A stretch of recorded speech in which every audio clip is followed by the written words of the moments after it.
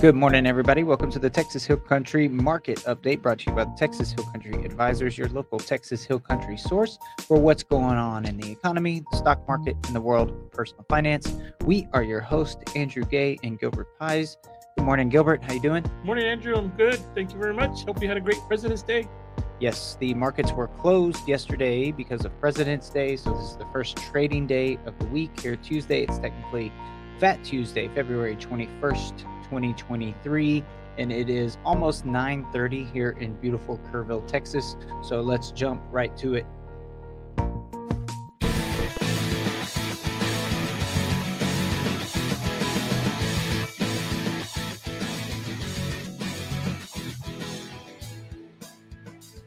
Securities and investment advisory services offered through Next Financial Group, member FINRA SIPC. Texas Hill Country Advisors is not an affiliate of Next Financial Group. This material is not intended as an offer or solicitation for the purchase or sale of any security or other financial instrument. Past performance does not guarantee future performance. All the views expressed are those of Andrew Gay, Gilbert Pies, and Texas Hill Country Advisors, and not those of Next Financial Group.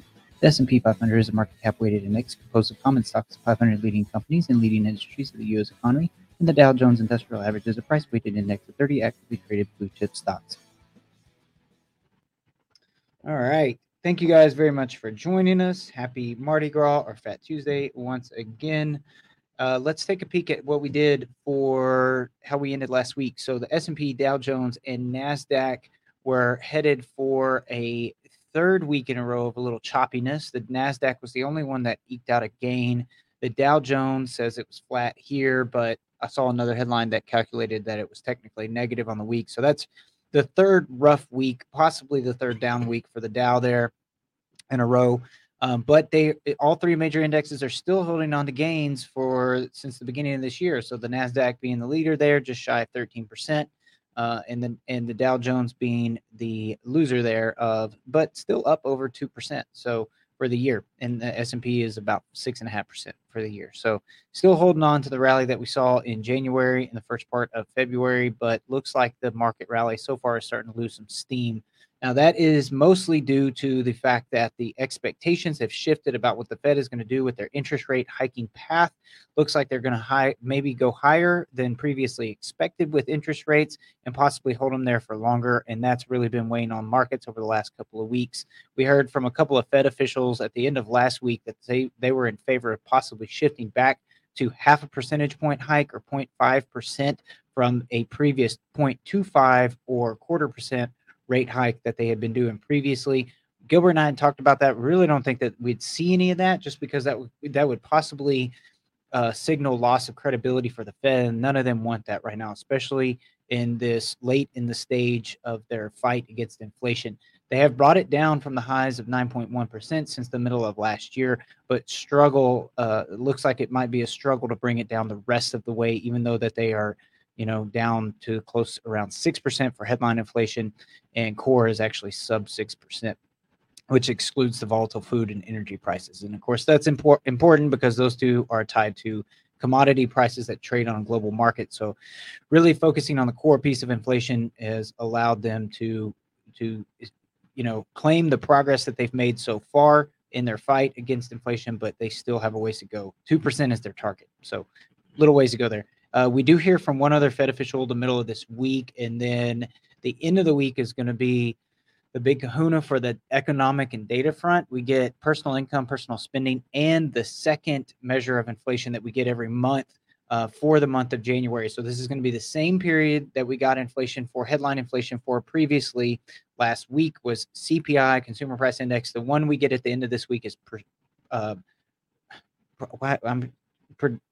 me out. PCE. It's PCE, but personal consumption expenditures. I was doing so good there. I got hung up.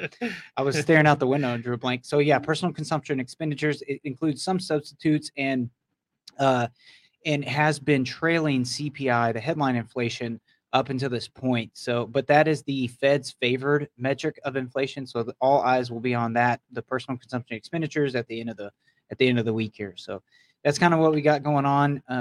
There is some data that is due out between now and the end of the week, but it's nothing that's too flashy, too newsworthy. there's treasury auctions. Oh, we do. One thing I did not mention is tomorrow at 1 p.m. our time, we do get the FOMC minutes from from the Fed's last meeting in February. So that will be kind of a big deal. Market participants, analysts, economists like to pick that apart and really try to figure out if there's any nuggets in there of language that has been updated that the Fed is signaling more aggressiveness or more dovishness towards their interest rate hiking cycle. So that will be due out tomorrow. But other than that, that's pretty much it. We'll just be kind of waiting on Friday to come to see some of this data.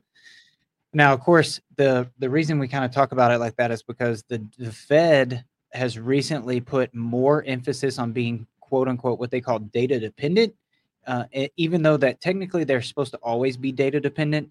But as of late, especially after January, when we had that blowout over 500,000 payrolls in jobs, private jobs that were added in January, they've really kind of settled down and said that, listen, we're going to really remain data dependent. But that would I've read another article this morning, a headline that was talking about how their thought was, and it was in the Wall Street Journal, that they thought that, yeah, that might be the case, but because there's a lot of uncertainty, we're going to see a lot of volatility in the equity markets until we actually get to the point where the Fed stops raising rates. So I guess the question there is, if I'm going to kick it over to you, Gilbert, what would be the data? Now, we talked about this previously, but and we really think it's in the jobs report, but what would be the data that signals to them that's been enough? And then when do you think that might be the case? If you had to guess today, when? Good question. And you're right to tie it all back into jobs, because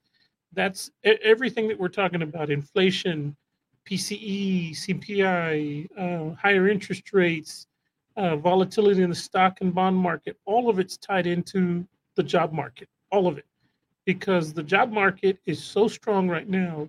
Instead of seeing a contraction in the economy, we're actually seeing growth in the economy.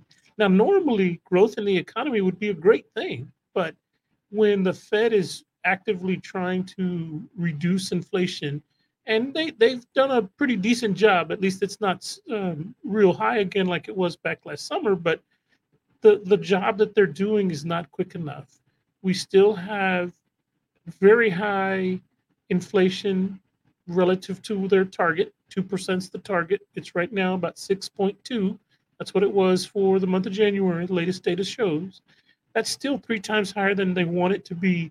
And it's all because jobs, jobs, jobs, jobs. And oh, in case I didn't mention and you didn't hear me the first time, jobs. It's jobs. The job market is still very, very strong. We're at 60, 70-year lows in the job market. Generally, like I said, that's a good thing. But because the job market is so strong, the Feds are going to find themselves in a tougher spot when it comes to controlling inflation. And to answer your question about when is it going to change, I think there's a couple things. Number one, there was a real good article, and Andrew, I sent it to you the other day. One of the big hedge fund titans out there, a guy named Dan Loeb, was put out a research report for his hedge fund, talking about how he thought that perhaps the market and the economy is reading the signals incorrectly from the job market. And I think that the Feds are not going to stop raising interest rates until they see that job market turn around and start going up. The unemployment rate start going up again. What we've seen over the past few months is small business is really going in and backfilling a lot of jobs that they had open during the pandemic that they couldn't fill. And at some point, I think in the next month or two, they're going to hit a wall and say, okay, we've backfilled all those jobs that we had open. Now we need to normalize what we're doing. And if the economy slows down like we think it will, at some point, small businesses will then have to start laying off people, but we probably won't see that until summertime. So it's anybody's guess, but it all relates back to jobs. I think the Feds are not going to stop raising interest rates until the job market improves. By I mean improving, I mean the unemployment rate goes up, which I know is not what anybody wants to see, and especially if you're one of the ones that loses their job. But these are the things that have to happen in our system in order for the economy to get back on sure footing and to put a stop to inflation. Because I think most of us will agree that inflation is a really, really insidious type of problem to have. And we know that with the job market, it's going to go up, it's going to go down. But inflation, if you can't get rid of inflation in the economy, get it down to a more reasonable level, it causes so many problems for everybody all over the place, especially those at the lower, the towards the bottom of the income scale. It takes a larger and larger percentage bite out of your income than it does for somebody on the higher end. But don't misunderstand. Inflation is still a problem even for rich people.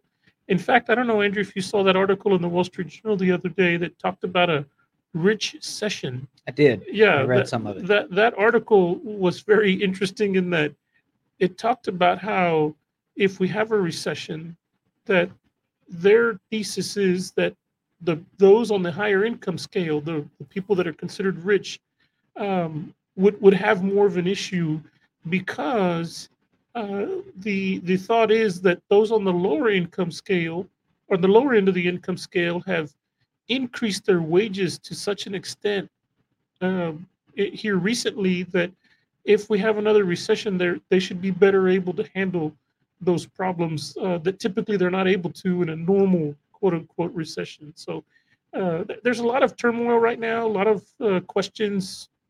Who knows what it's going to be, but I think we can pin it all back to jobs. Yeah. And I think that article was interesting, especially the part that you mentioned about the wages in the post-COVID world or economy. Those on the lower income scale have been able to find higher wages, which was kind of a staple in their thesis and their theory about. Yes. Yeah, I thought that was interesting. So they didn't say that the lower income side of the scale is not going to be affected by a recession, but they said that it would affect the wealthier end of the spectrum in a different way than it otherwise would had the lower end of the spectrum not been able to earn or have that wage growth. But remember, everybody, inflation affects all of us. Maybe at a little different level, different pace, but inflation's a butt kicker, and the Feds need to get a handle on inflation. They need to get it closer to that 2% level. Because most of us, you, me, and the average person, those on the high end, those on the low end, you and me, Andrew, in the middle, inflation is just such it's so stressful. It's really difficult to see any real wage gains if all of your wage gains are getting spent on inflation due to inflation. So, right. I think jobs, and like I said, if you didn't pay attention or didn't hear me the first time, jobs. If we talked about the shift of the expectations about interest rates, and here's a little tool that does show some of that. So this number beginning of last week was up in the 90s. Now that big blue bar on the left has dropped into the 70s. That just means that the market is starting to price in a bigger chance of a 0.5% interest rate hike, so 0.5% for the Fed at their next March meeting. That's about a month away. Doesn't mean that they're going to. Doesn't mean that they've actually made the commitment to do the shift or anything like that. It just means that the market expectations have shifted, and that's what's been recently weighing on markets that we've kind of been talking about. So there it is, illustrated in the flesh. And then May and June, we get a little further out. We get a little more uncertain about whether or not they're going to keep raising rates. It looks like the market currently has priced in June as the stopping point, but once again, there's uncertainty around, are they going to continue the 0.25% rate hikes? We think that they are, but any bit of uncertainty adds to the existing turmoil around that narrative. So, and if you look to the right-hand side there, finally, you can see the Dow Jones, S&P, and NASDAQ are all down on the day. Again, today as that narrative continues to play out in markets. So thank you guys for joining us. That'll do it for us today. Don't forget, interact with us, share our content. It helps other people find our show. We're on Facebook, YouTube, and LinkedIn most weekdays that the stock market is open, and all places that you find your podcast, including Spotify. Thank you guys so much, and we will see you back here tomorrow morning. We will be out, disclaimer, we will be out Thursday But we will be here tomorrow and Friday when that data comes out. So enjoy the rest of your Fat Tuesday. If you go out, be safe and happy Mardi Gras. We'll catch you back here tomorrow.